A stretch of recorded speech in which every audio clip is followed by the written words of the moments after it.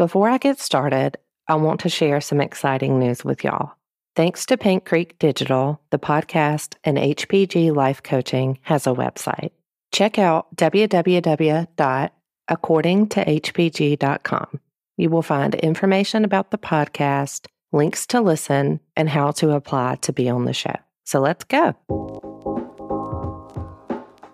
Welcome to Living My Restless Life podcast. I'm your host, HPG.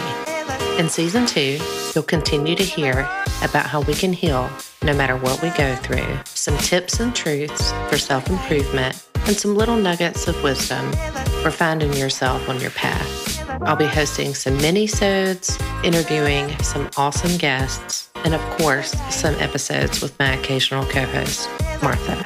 So let's go.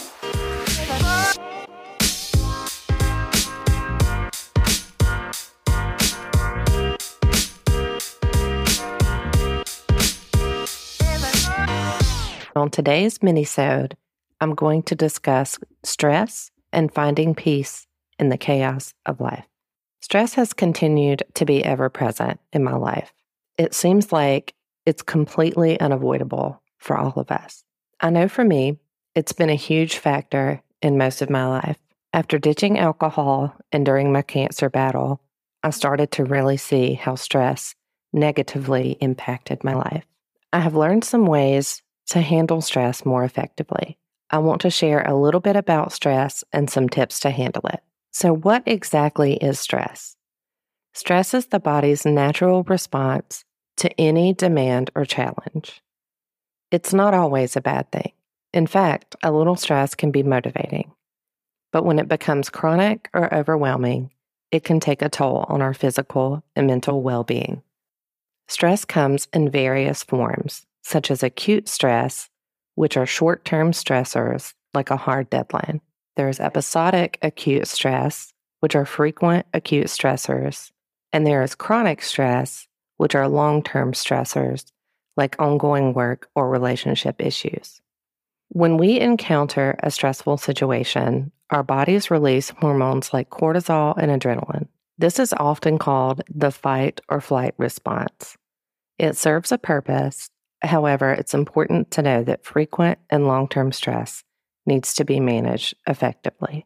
I'm going to share some signs of stress that pop up in your daily life. Are you experiencing these warning signs on a consistent basis? Physical signs of stress. Stress can manifest physically through headaches, muscle tension, fatigue, and digestive issues. Then there are emotional and behavioral signs. Stress can take a toll on our emotions, leading to anxiety, irritability, and changes in behavior. We've defined stress, we know what to look for, but what do we do about it? Like anything we're trying to change, manage, and control to improve our lives, we need an action item. Here are some of my effective coping strategies.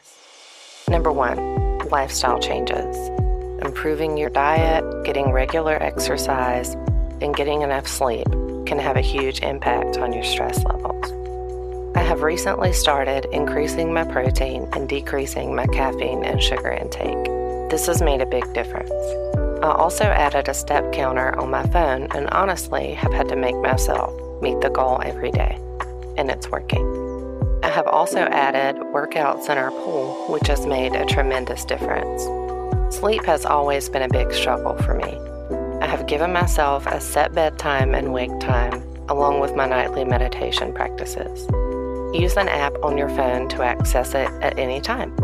It's become my pocket stress management tool. Number 2, meditation. Meditation can help you stay present and calm your mind. As I mentioned, my nightly meditation works well, so I added it to my daytime routine, and I use it as needed during high-stress moments of my day.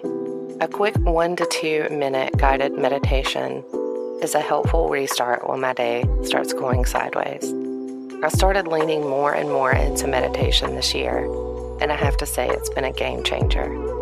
I always thought my ADHD would get in the way of meditating, and with practice I learned it actually helps. Number 3, grounding yourself. In any moment, take a deep breath through your nose for 4 seconds. hold, and let the breath out through your mouth for 4 seconds. After that, take a pause.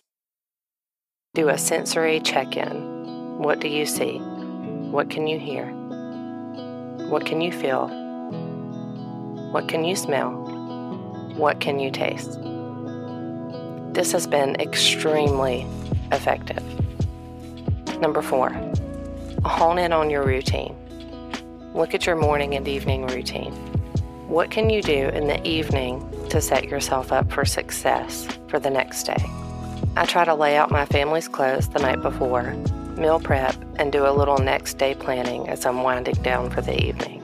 In the morning, I wake up a little earlier to have at least 10 minutes of alone time before I start my day. I also do a quick meditation and my gratitude practice in the morning. I have a gratitude buddy as well. We text each other 3 things that we are grateful for every day. This really helps with my mindset and is also effective in managing stress. Number 5, create a solid support system.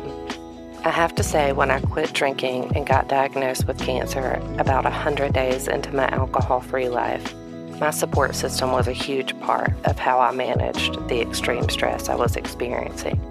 My wife, close friends and family, group support from No More Wasted Days, my therapists, my life coach, and other online support groups were and still are incredibly valuable resources.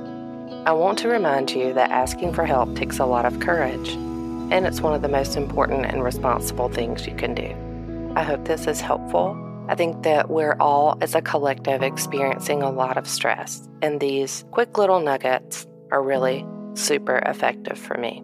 Thank you for listening to this mini-sode of Living My Breathless Life. Head over to my website, accordingtohpg.com, to check out the life coaching services I'm currently offering, ways to work with me, my blogs, and resources. Schedule a free consultation with me, and let's work together to define your purpose and live your best life.